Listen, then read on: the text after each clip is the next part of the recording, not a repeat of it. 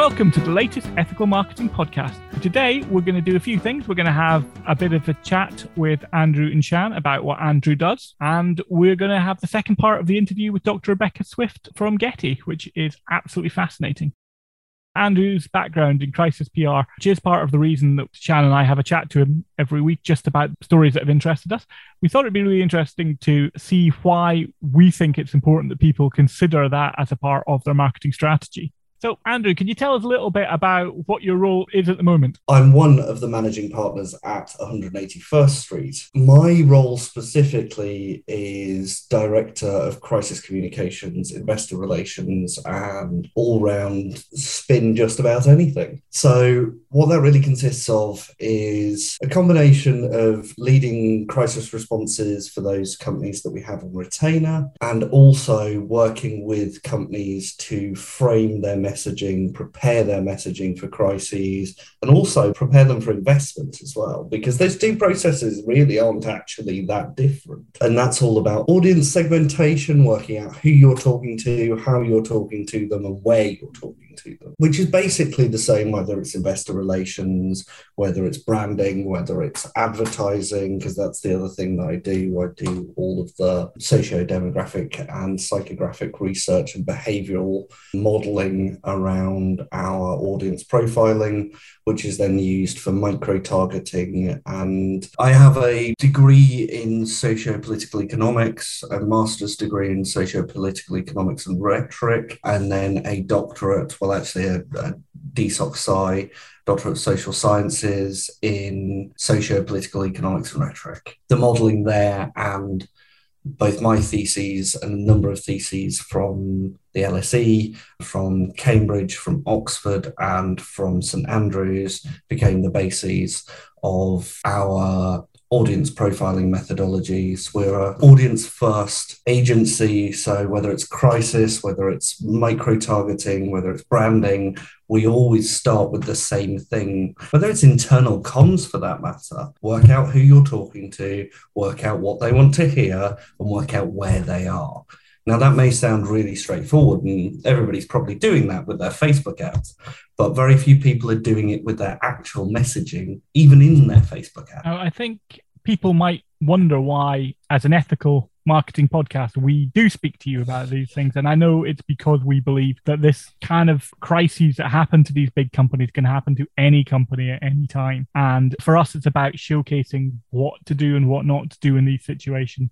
I think there's a perception with regards to a lot of what you do with regards to dealing with crises and things like that, that people think that it doesn't affect ethical companies, or that it's not ethical to try and spin things, or that it's not the right thing to do. That the right thing to do is just admit your mistake and try and move on. And I'd be interested to know your thoughts on that.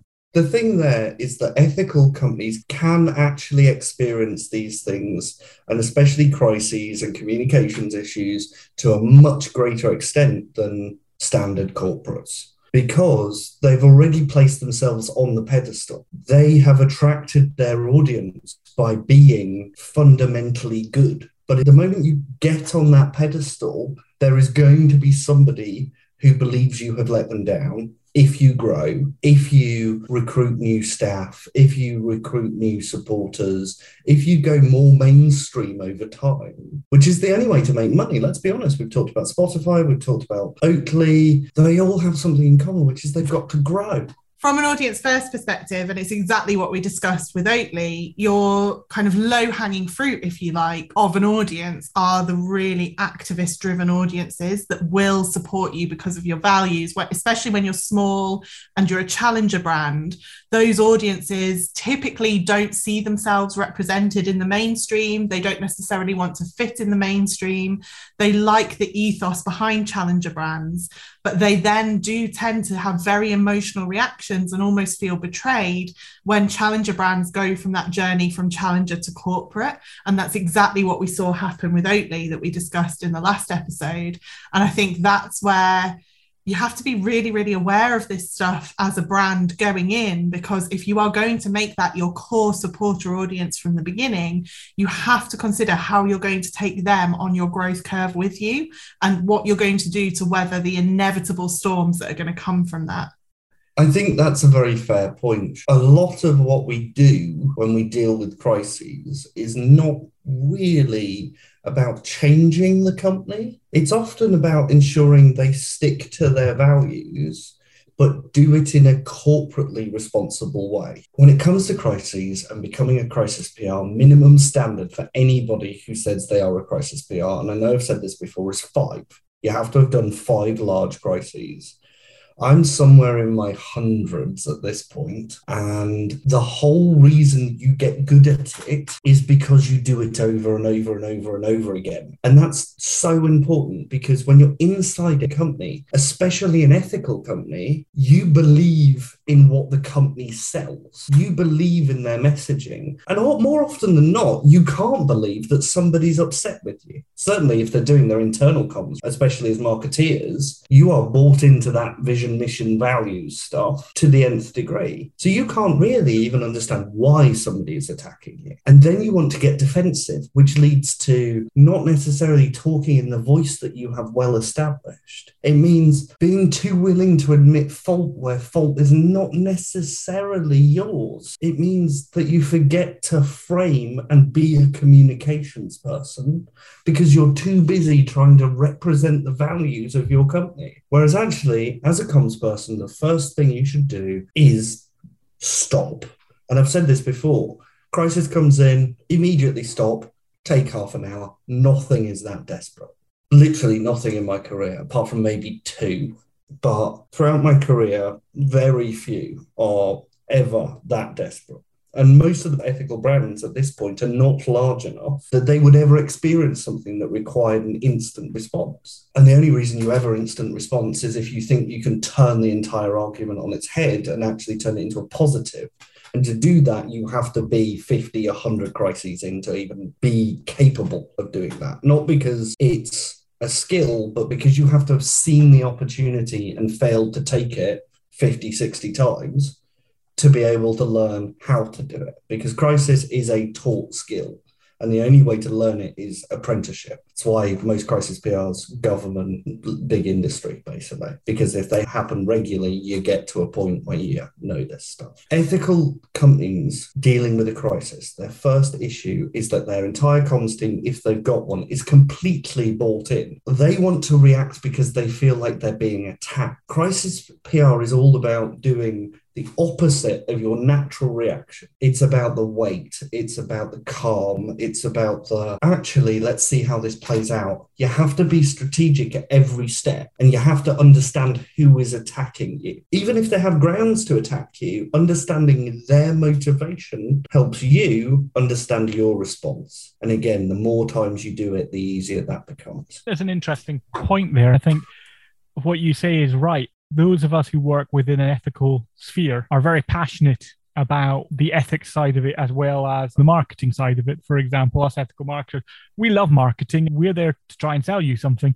We just kind of feel we have to believe in what we're trying to sell you, and we have to try and believe that we're doing it for the right reasons. And I suppose it's very easy then to become emotionally attached to something and then to not know facts in the way that the outside world will see something. I think what I would point to there is that charities experience the same issue with communications people, that they buy into the dream. However, charities are, well, the dream, the ambition, the mission, the vision, mission, values. But the difference with charities is they are controlled by the Charities Commission. They are effectively a regulated entity. But what that means in turn is they have a chairman, they have a non-exec board and an exec board. That means they have the corporate oversight. So often you will find charities bring in crisis PRs. But with charities, because they're in a position where they have the corporate infrastructure you would find at a FTSE 100 company and a regulator on top of that, they are often very willing to bring in crisis PRs because it's taken out of the hands of the communications team. Even the comms director or the exec director ends up with that out of their hands and onto the board. One of the things I said in the Spotify podcast is if you are the most senior comms person at your organization, the best way to avoid crises is not to be a yes person. You have to say no. You have to say this is bad for our brand. If you are the brand guardian, you better be saying no. Otherwise, they need to replace you because that is literally your job. And I'm sorry, but whether or not you appoint somebody to be your brand guardian or not, if you are the most senior comms person in an organization, you are the brand guard. Full stop, end of story. And I don't care what rank you are. I said in that podcast about the fact if you are a junior, don't talk up to directors and think you've got the ability to do that. But when it comes to brand guardianship, if you are all they have, be sensible about it. You only have to raise it once. Personally, I'd raise it a couple of times, because I find irritation is an effective way to get people to change their minds. But that would just be me. You have to push back on dangerous things. I know I say this every podcast. 90% of crisis management is avoiding the crisis. Actually, the other 10% is why you hire us, because we can do that. You don't want to do that in-house. It's a terrible idea. And if you do it in-house, please hire psychotherapists for afterwards, because the staff that repeatedly have to deal with crises get depression. It's a fact. It's nearly 100%. It's obscene. If you're not built for it, designed for it, and trained for it, this stuff gets to you, which is why you bring in people like us. It's also why you bring us in early to avoid it. But also, if you do deal with it in-house, do provide support. And also, if you have social media managers, get them support regardless. I know it was Mental Health Week, week before last. It's really worth mentioning that, because the burnout rate of social media managers and staff turnover after a crisis is just ridiculous. So, Sian, from a marketing perspective, how much do you think our role as marketers is to do that kind of brand guardianship? Do you think that's inbuilt into our role? I think it should be. I don't see that happening in a lot of organizations, and I don't actually see that a lot of organizations know how to do that. And worth saying, for full disclosure, I know we've said it on the podcast before, but I am the other managing partner at 181st Street, so I work very closely with Andrew on this stuff, but I cover the brand marketing communication strategy side of it. And actually what we're seeing a lot, especially in the ethical and sustainable sector, is that because the sector itself is relatively young, there's obviously this growth curve that's now happening of brands that have had big investment and brands that are starting to scale and brands that are going on that growth curve, but that are still in the mentality of they are founder-led. The founder is still very much the CEO. And because they have started based on founder vision, founder values, and the problem that that founder or founding team set out to solve, they do, like Andrew said, they come in and they just say, well, we're going to lead from our values and we're going to handle this ourselves, and everyone will buy in because everyone has always bought in. And I think part of the problem they find is that probably that founder has run social media for a significant amount of time before they've taken on staff to do it. And it's probably still a very small team that are then running predominantly the digital comms where you get that instant feedback. But those activist audiences and those low-hanging fruit audiences are very, very supportive and highly engaged on social media. So very small brands in the sustainable sector find that they don't make sales because they focus too much on talking to those people that are really supportive of them, but actually aren't buying anything because they're so far along their sustainability journey. The brands that do break out of that echo chamber and still lead with their social justice or their environmental justice still find that they get so much support and positive reinforcement that actually they don't feel they need to do the brand guardianship because they think that their values are taking care of that for themselves until they hit that wall of a crisis and a backlash. And then they either go two ways. They either go big emotional reaction that they can't understand how that's happening and it really, pains them. So they run in, do an emotional reaction, which then causes more damage, or they go too far the other way and they come out with the legalese that Andrew was saying, and they completely lose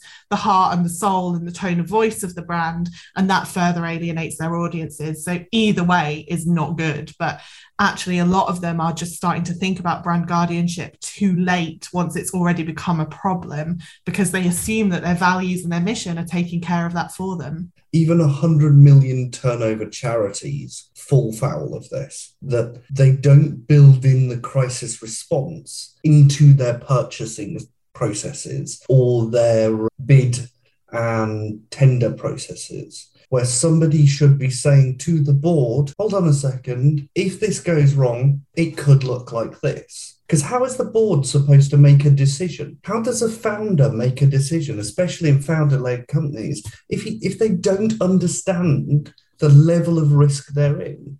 Because businesses die because crises are mishandled. And yeah, you see the big ones and you see them smoke and mirrors and you see them eventually survive like Spotify, but that is sheer scale. Small businesses will not survive those things. A well-targeted attack will take a small business out. And I'm not trying to be scary here. And if you ever do that, we have free consultations on the website, and that isn't a plug. They are completely free. We do that because small brands can't necessarily afford us. And they can't afford the help they need to survive, so they just die. Because somebody wants to build a social media audience. Somebody wants to turn it into growth for their audience at the cost of somebody else. I suppose that's the thing, that what constitutes a crisis is different for every company. So for some people, it might be 10 people having a go at you on something that really matters to you. That could be the beginning of a crisis. And the role of brands is evolving so much. And we talk about this in the interview, obviously across the two parts of these two episodes. But actually, the role of brands now is to take a stand and is to reflect what's going on in society and is to help improve issues in society, whether that's equality and diversity or sustainability or another area of activism. And actually consumers really want that from the brands that they're buying from, particularly younger generations that are going to become more and more of a dominant spending power. So we're just going to see this progress. But I think as marketers, there's so much we have to learn about that to really embed that.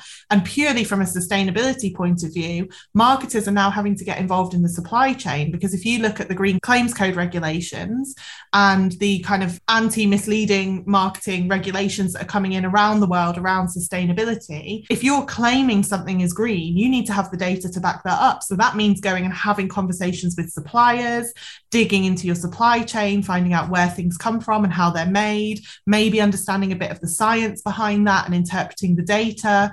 We've never had to do that before. We've just relied on the information we've been given in the brief and off we've gone. But actually now we're the ones that are responsible for that, in the same way that on the diversity piece, we have to think about how we're really embedding that in our campaigns, not just the models that we're using, but who the photographers are, who's writing the messaging and what audiences are they writing for, all of the things that we discussed in the interview. And I think that's where we're having to learn so much more. And actually in doing that learning, we can become the brand guardians because we know what questions to ask. And I think a lot of the time that we see brands fall foul of this and fall into a crisis that they maybe didn't see coming, but could have risk assessed against, it's because they didn't know what questions to ask and how to do that risk assessment process. And on that, I think you're absolutely right, Sian. And I think if I can take that a step further, even if you have all of that in place, which very few brands do, and it's my bread and butter, I'd hope that some of the things we've suggested over these multiple episodes has helped people move in that direction. But the other thing I'd say is if you're from the Competition Markets Authority, do get in contact with us, because we would love to talk to you. Because even as marketeers, even as crisis specialists, being able to say that we are compliant with the Green Claims Code, there is not a lot to go on. It is a very thin area. Now, we retain legal advice and et cetera, and make sure that everything's compliant for our clients. But that becomes a very expensive process, which means small businesses struggle to do it. Their risk assessment is, this is too risky, we just won't do it. But if small ethical businesses can't talk about being ethical, the legislation and the Green Claims Code starts to actually do more damage than good. And part of why we exist, and part of why I exist in the ethical space, is because hopefully we can provide that advice through the podcast, through 181st Street, and be there to support people to actually figure out how to get where they need to go and not break any rules. Because if you're a small business and you're doing your own comms, have you got time to sit down and learn the entire Green Claims Code and how it works?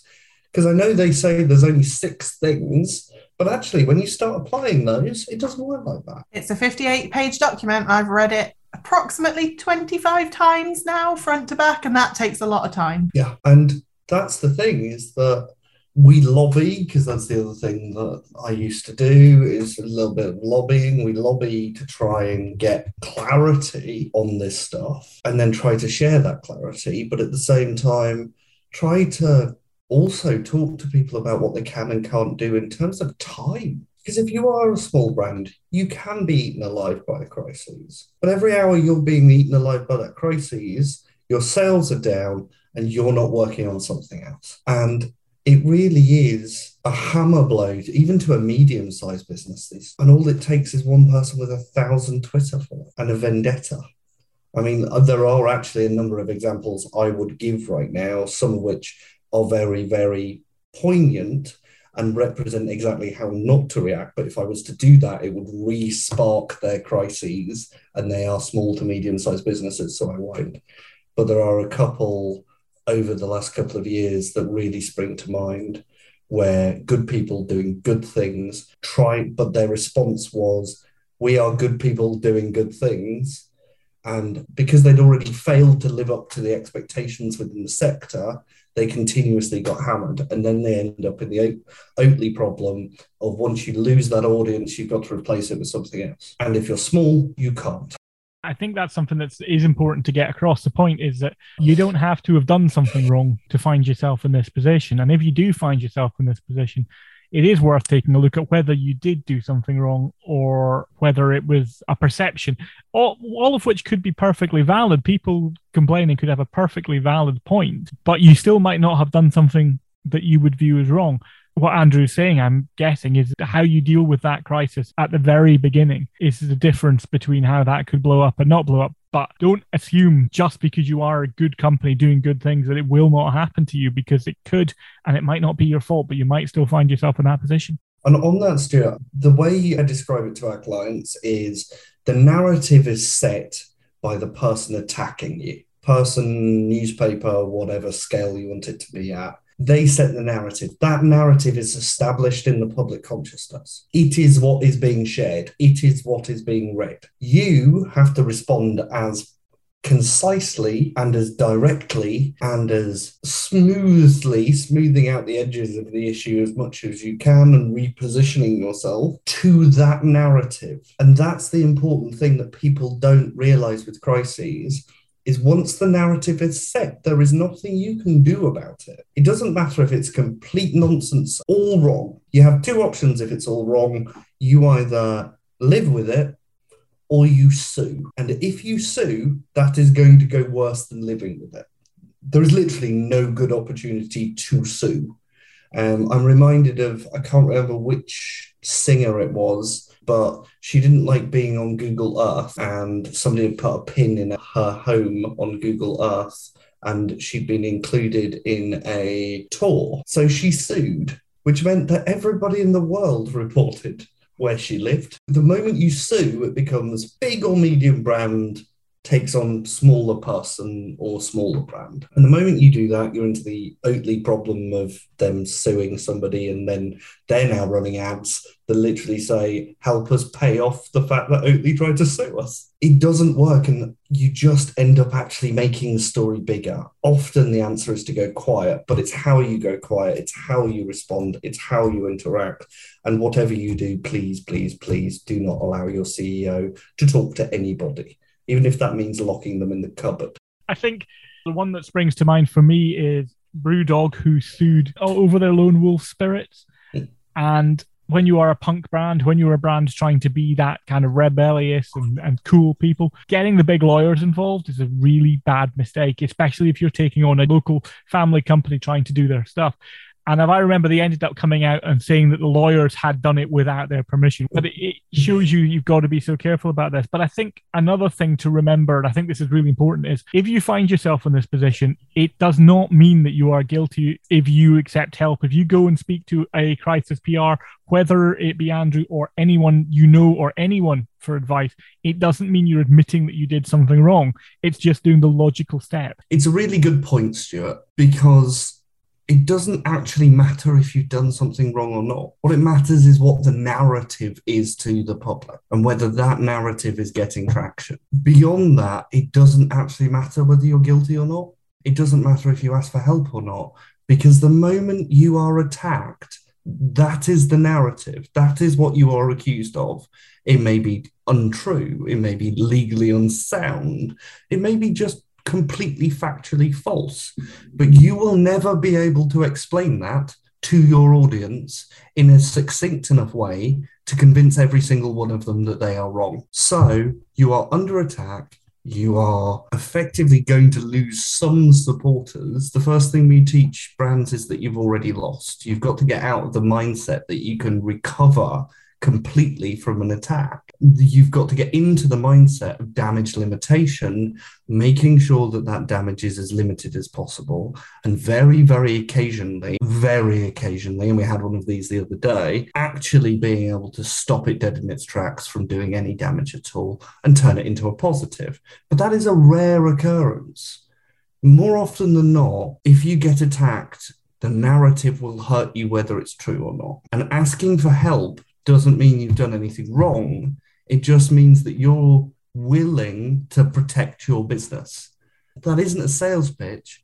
Even if you just go and ask a PR friend, even if you just get some advice from other people in the sector as to how to respond, even if you just take half an hour to go walk round the block, just take that moment to reconsider where you are. Think about how you're being attacked. Thinking about who is attacking you and how they're attacking you and where they're attacking. Because once you know those things, you can start to assess why and how you respond. The big why isn't the attack itself. The big why is what is in it for them to attack you, which at the height of my political career was always, well, it's a newspaper and they're trying to sell newspapers, but newspapers don't sell newspapers anymore. So it's all clickbait. But that means that crisis stories for politicians have changed because they become more Partygate, where you want regular little bits fed into you, rather than one big investigative journalist piece that you're never going to recover from. It's a very different approach now than it was a decade or two ago. And with live blogging, things have changed even more, that there are just running live blogs on certain issues. Now, fortunately, in the ethical space and sustainable and regenerative space, there is no large enough player to run a live blog, but I'd hope that they wouldn't then go after people just to get the clickbait, because if it's all driven by advertising, that becomes a problem. But if it's all driven by follower counts and Patreon donations, attacks from influencers are going to be key in this space until there are big news players. And working out how that influencer thinks and how to target them, the moment I say the word target, that will have upset people. It will make people immediately go, oh, but that person is attacking you. You have to know how to defend yourself. I think it's worth noting as well that in thinking about that response, you have to take a long-term view. And that's why it's so hard to manage your own crisis, because you're immediately in short-term, how do I get through this? What do I do next? But actually, you have to take that long-term view, because you have to think about, are you going to do this again? Is this something you are going to stand by? So Oatly, for example, to come back to our previous example, their initial crisis that we addressed on the podcast was their choice of investor. Now, they doubled down on that and defended that, because what else were they going to do? They weren't going to stop taking money from those investors, and they're probably going to take from similar sources in the future.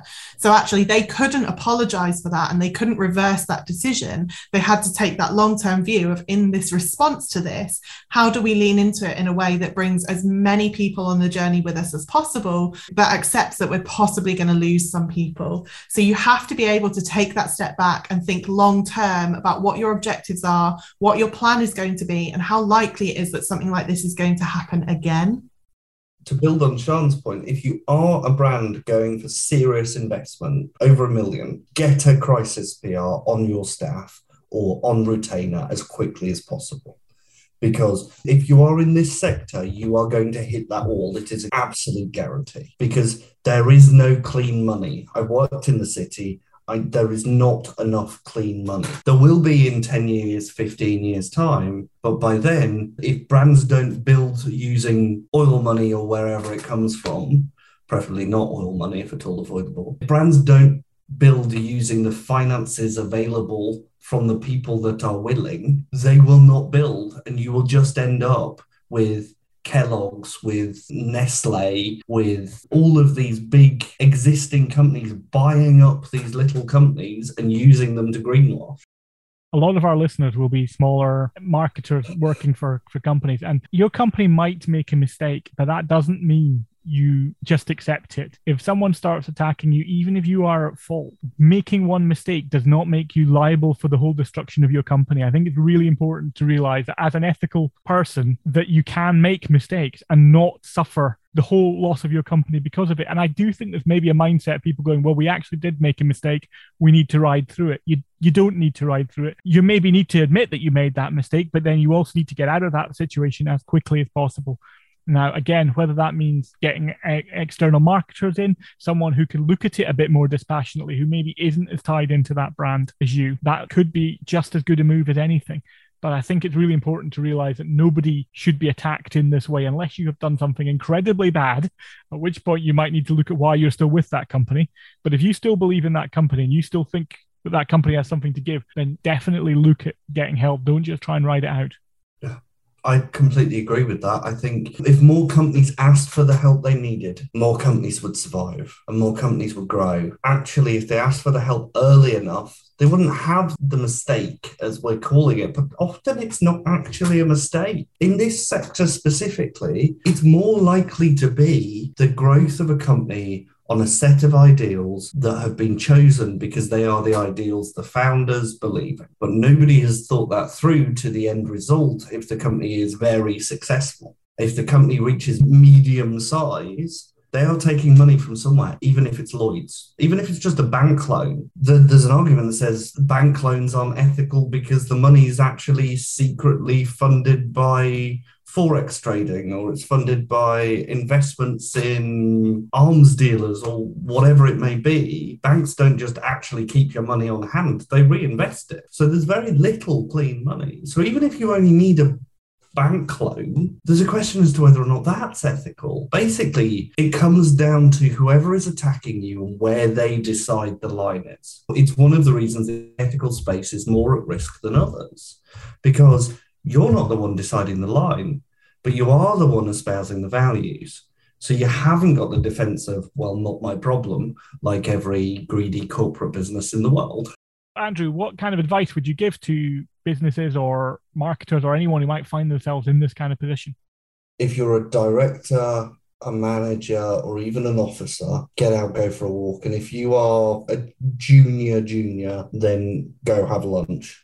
Go take a break. When this stuff hits and you're being attacked, the worst thing you can do is respond instantly. You go, you walk it off. You find out just enough to know what's going on. You wait until that point, and you should not respond until you know what's going on. At that point, do not respond. Go for a walk, because it's at that moment you can wander off, have a think for half an hour, get outside. And I think outside is important, not from a mental health point of view, but from a not being in the office point of view. It's that space away from the office. It's that space away from the environment you work in, even if you work at home, to actually think it through. Think about those first things. Who is attacking us? Where are they attacking us? Why are they attacking? It doesn't matter what the attack is, they hold true. And that would be my second point. Ask those three questions. Who, why, where? And a fourth one, who is listening? And if I may, a fifth one, which would be, what is the chance? Well, actually, this would be the third overall point. What is the chance of this spreading? And then finally, ask yourself how much risk this is to your business, because that's the most important thing. How much risk is it? If it's minimal and you think, well, this person's just sent a horrible tweet, that's fine. But if somebody's writing a blog about you and they've got thousands of followers, that's a different matter. Thanks, Andrew. We wanted to give a bit of an overview of what Andrew does and why we speak to him every podcast, because I think it's really important for us to look at other marketing strategies and what other companies have done, because hopefully that will help either inspire people or warn people on the good and bad things to do. Now for the second part of the interview with Dr. Rebecca Swift from Getty.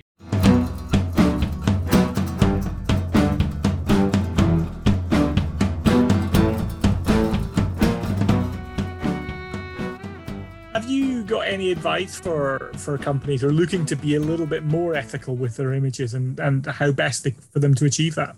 I think think the thing about imagery is you have imagery you create yourselves, which you have complete control over. You have imagery that might be submitted by your own contributors, your user generated content, your customer generated content, and then you have content that you might license or get from somewhere else, like Unsplash, for example. And so you have different, you're in control in different aspects. I think if you're licensing content from someone like ourselves, if you go to the iStock website, for example, you can get all the information you need. You can see who the photographer is, you can see who the person is, and you can be pretty confident that you're actually using an image that has been shot and has been created in the way that it says it has. It's harder with user generated content.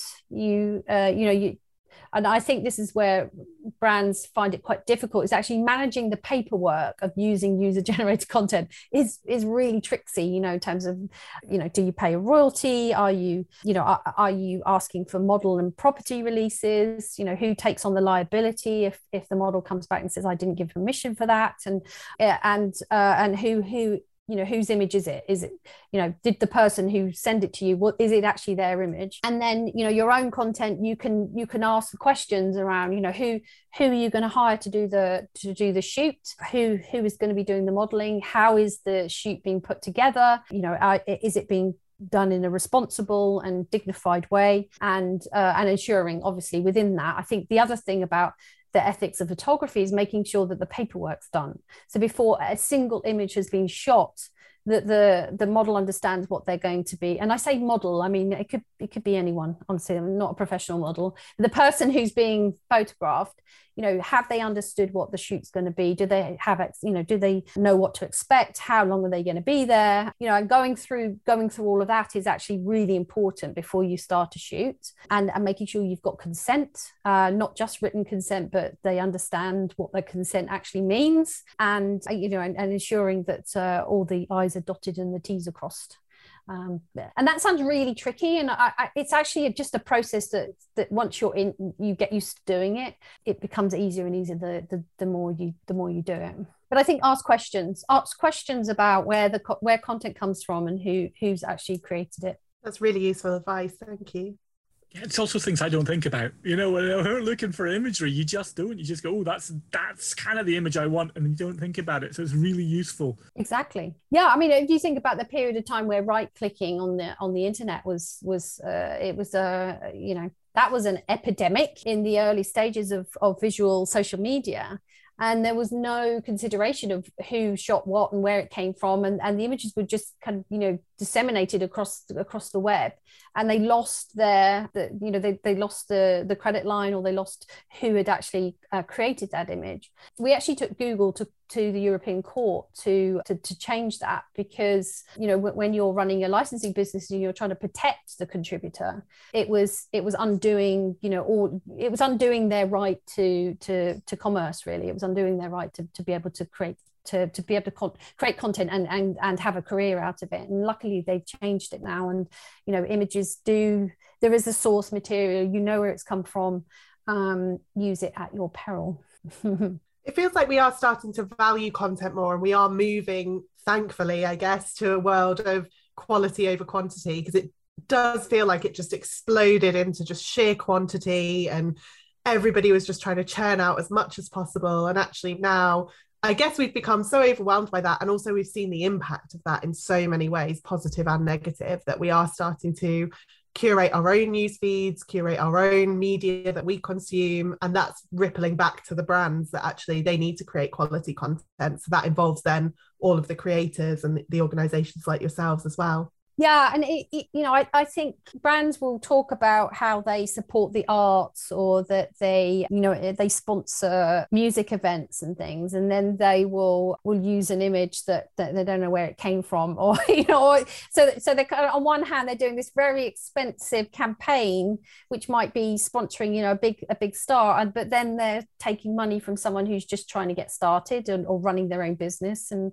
one of the wonderful things about working with the iStock community is that they're all, they're people trying to run their own businesses. They're small businesses.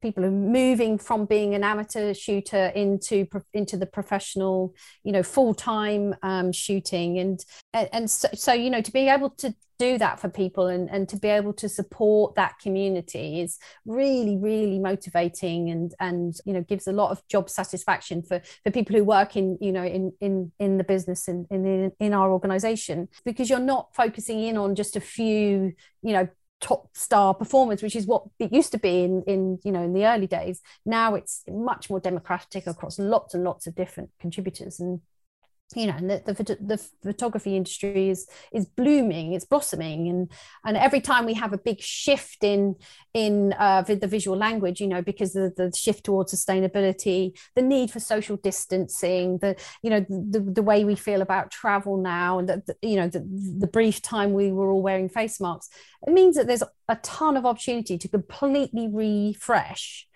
all of that content all over again, but shoot it in a new way. That's really exciting and fun, and it enables more people to come in and be part of what we're doing. So brands should be supporting that. They should be encouraging creativity in that way. And I always say to brands that they get the stock they deserve, that the industry is an industry of freelancers. It's not, we don't have in-house photographers that go out and shoot. It's people who are shooting, who trust us when we ask them what to shoot, who put their own resources into shooting a lot of the time. And they shoot what they know sells. And so if you keep buying the same kind of content, then the community will keep creating it. And it's only when brands start to shift their ways of thinking about content and taking that right down to when they're using stock imagery that you see the whole kind of change within the ecosystem of stock creation.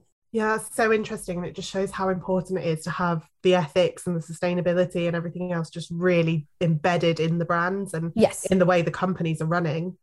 Exactly. And you have to insist on that, right down to whoever's running the social media platforms or who is filling in the digital platforms with content and putting up content every single day. It surprises me, even in big businesses, how low in the hierarchy people are who are given that job. That is the mechanism by which most consumers see your brand, and it's really key, in terms of every single piece of material that you put out. Absolutely. Have you guys got any other projects that you'd like to talk about? Anything else on the cards? Oh, so many. The big project we're working on at the moment, which is slightly all-consuming, is we're creating DEI, so diversity, equity and inclusion toolkits. And we have created those with Citigroup, who is a global finance organization, and Citi have been the momentum behind it, but they have allowed us to create kind of public access toolkits. And in each toolkit, so we've created 12 across 12 countries. So we've done the US, the UK, India, United Arab Emirates, Hong Kong, Brazil, France, Germany, etc. And within each toolkit, it looks at 7 pillars of identity. So it looks at age, gender, disability, race and ethnicity, body shape, sexual orientation, socioeconomic status, and religion.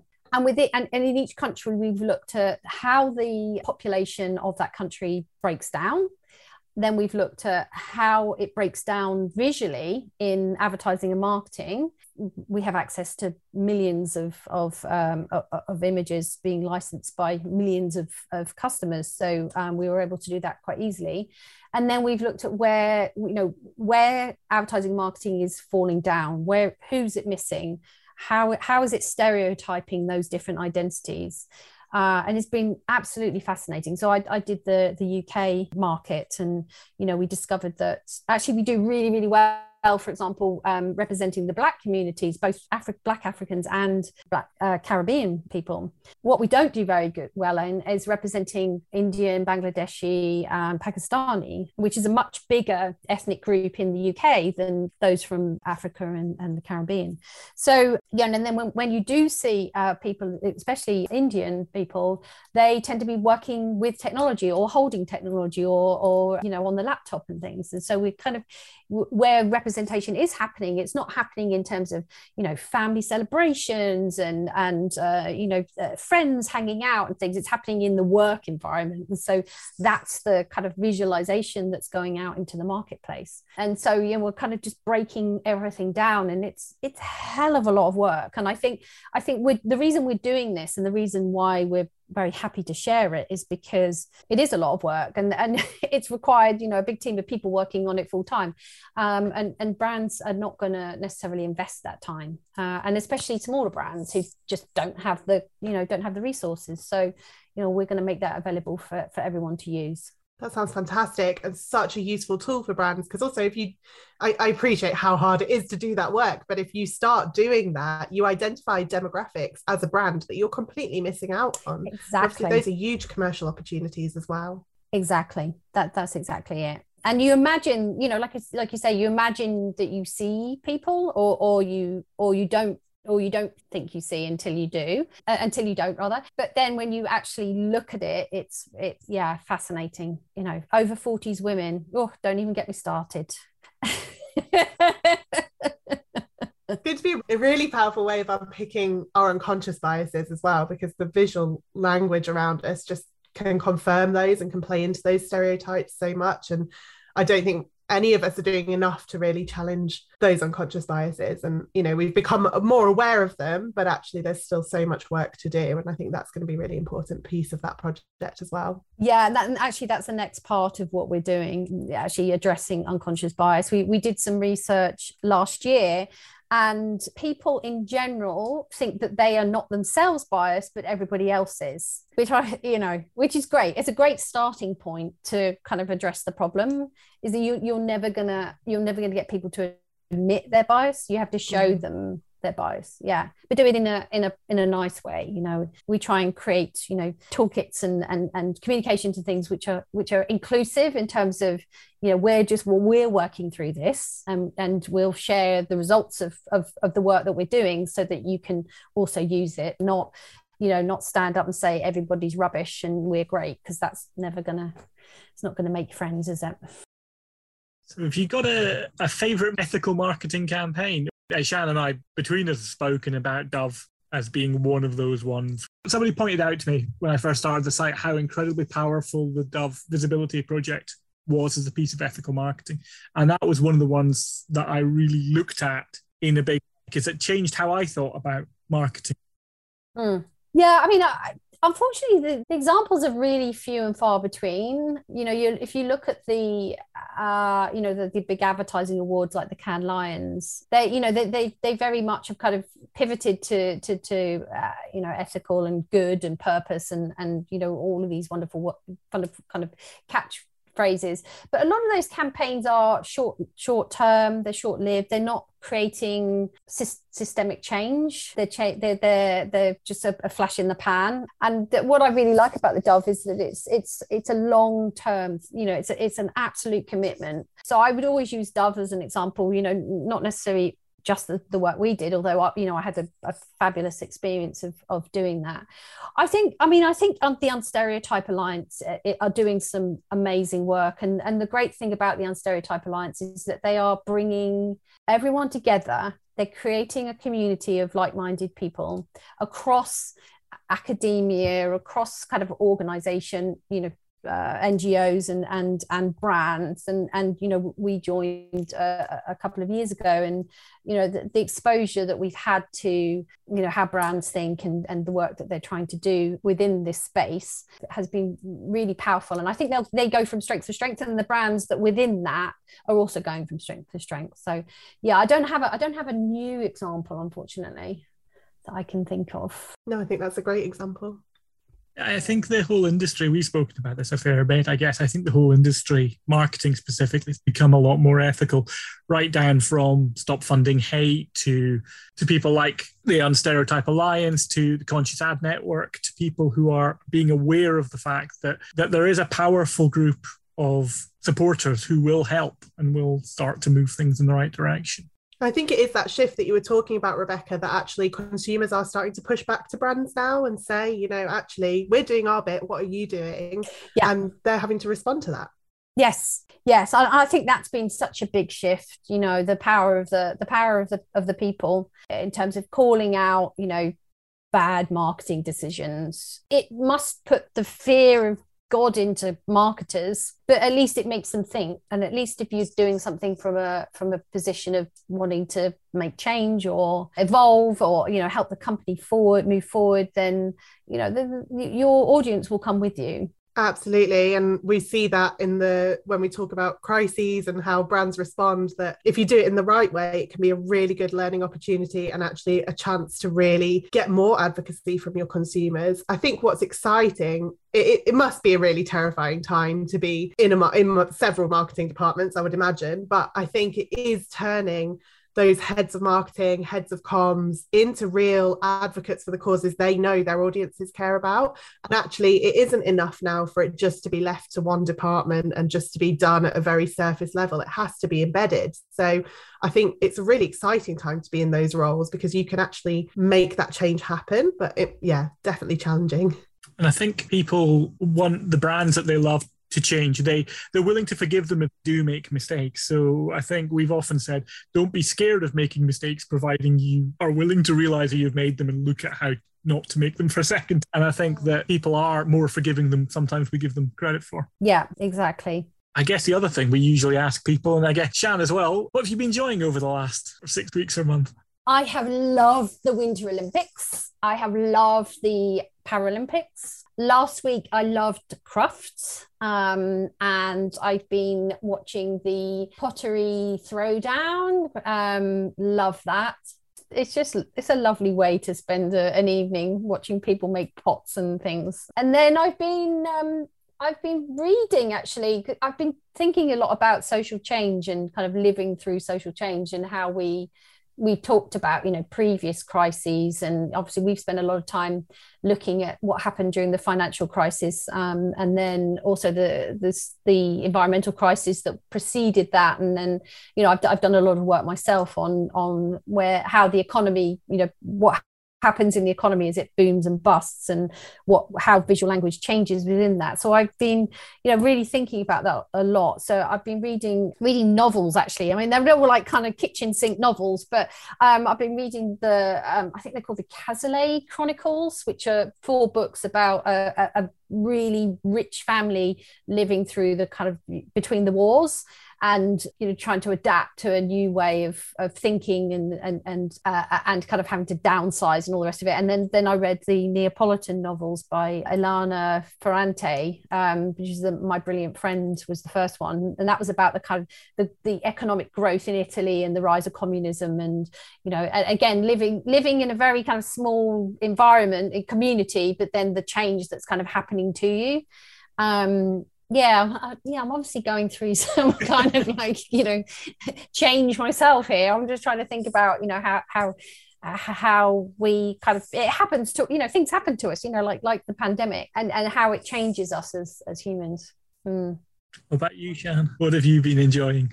Well, I have had COVID, so I've been locked in the house. So daytimes have been all Disney Channel all the time for my 1-year-old, which, to be honest, I am enjoying. Are you going to sing? Do you want to sing the Bruno song? No. Oh, okay. You've got it in your head now, haven't you? It is always in my head, on repeat all the time. But I, in the evenings, was binging Succession and have now finished it, which feels like a masterclass in unethical business and unethical marketing. Isn't it glorious? It's glorious. It's just fantastic.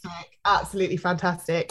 And I was just getting upset that was going to be a gap in my evenings television, but Interior Design Masters is back, and that is my guilty pleasure. When Amelia, my daughter, was born, we were in hospital for quite a while after she was born, and I binge watched the first 2 series during that time. So it kind of takes me back to just that really kind of slow, uncertain time, but it was a real kind of bit of joy for me in that time. And I'm finding it is again now that I'm locked in the house with COVID and I get to the end of the day and I'm just exhausted and I just want to put something on. So I'm really looking forward to that tonight. Oh, it's an office space tonight, isn't it? Oh, well, that's good, because I am renovating. When I'm allowed out again, I'm currently renovating a new office to move into. So that's going to give me lots of ideas and probably run up my credit card a little bit. So that's good news. What about you, Stuart? What have you been enjoying? Well, obviously, I've been reading Buy Better, Consume Less. Oh, Excellent news. I have been listening to the Bad People podcast that I recommended to you. Oh, me too. I was listening to it while I was painting the new office when I was allowed out and about. Oh, I'm going to see Mamma Mia tonight. Oh, amazing. Never seen Mamma Mia. I'm quite excited. Oh, I love Mamma Mia. Thank you very much for your time. It's been great to speak to you, and it's really nice to hear about the ethics behind you guys' imagery. Because as Sian said, it's an initiative we really liked and had highlighted as one of our favourites of last year. We were really impressed with what you guys were doing, and we thought it was something that we'd like to show smaller businesses as well, that there is an option to look at for ethical imagery. You don't have to do what so many people do, which is go to Google Images and type in whatever it is they're looking for. No, and honestly, I think as a small business, if you go to iStock, you'll be surprised at how incredibly affordable the images are. You're talking a few pounds. You're not talking hundreds of pounds, and it's much better to use an image that has been shot in an ethical way by somebody who has signed model releases, has shot in a place that they have permission to shoot, and is licensing their content for a reason, and will be paid for the use of that image. No, it doesn't require huge budgets. What it does require is time searching. And I think that's the thing. I think Sian and I would both say, maybe go and have a look. If there's something you're looking for, have a look in iStock. You might not find exactly what you're looking for, but if you're willing to put the time in, there's a good chance you will. Yes, exactly. And our search engine is much better now. It gives suggestions. It bases its suggestions on other people who have been looking for similar content. Do you mean this, or have you thought about this, or this content here is similar, or it was taken from the same shoot. So you're guided through the process. That's so useful. Having been on that process, that's really, really useful. Is there anything you want to plug, Rebecca, before we leave?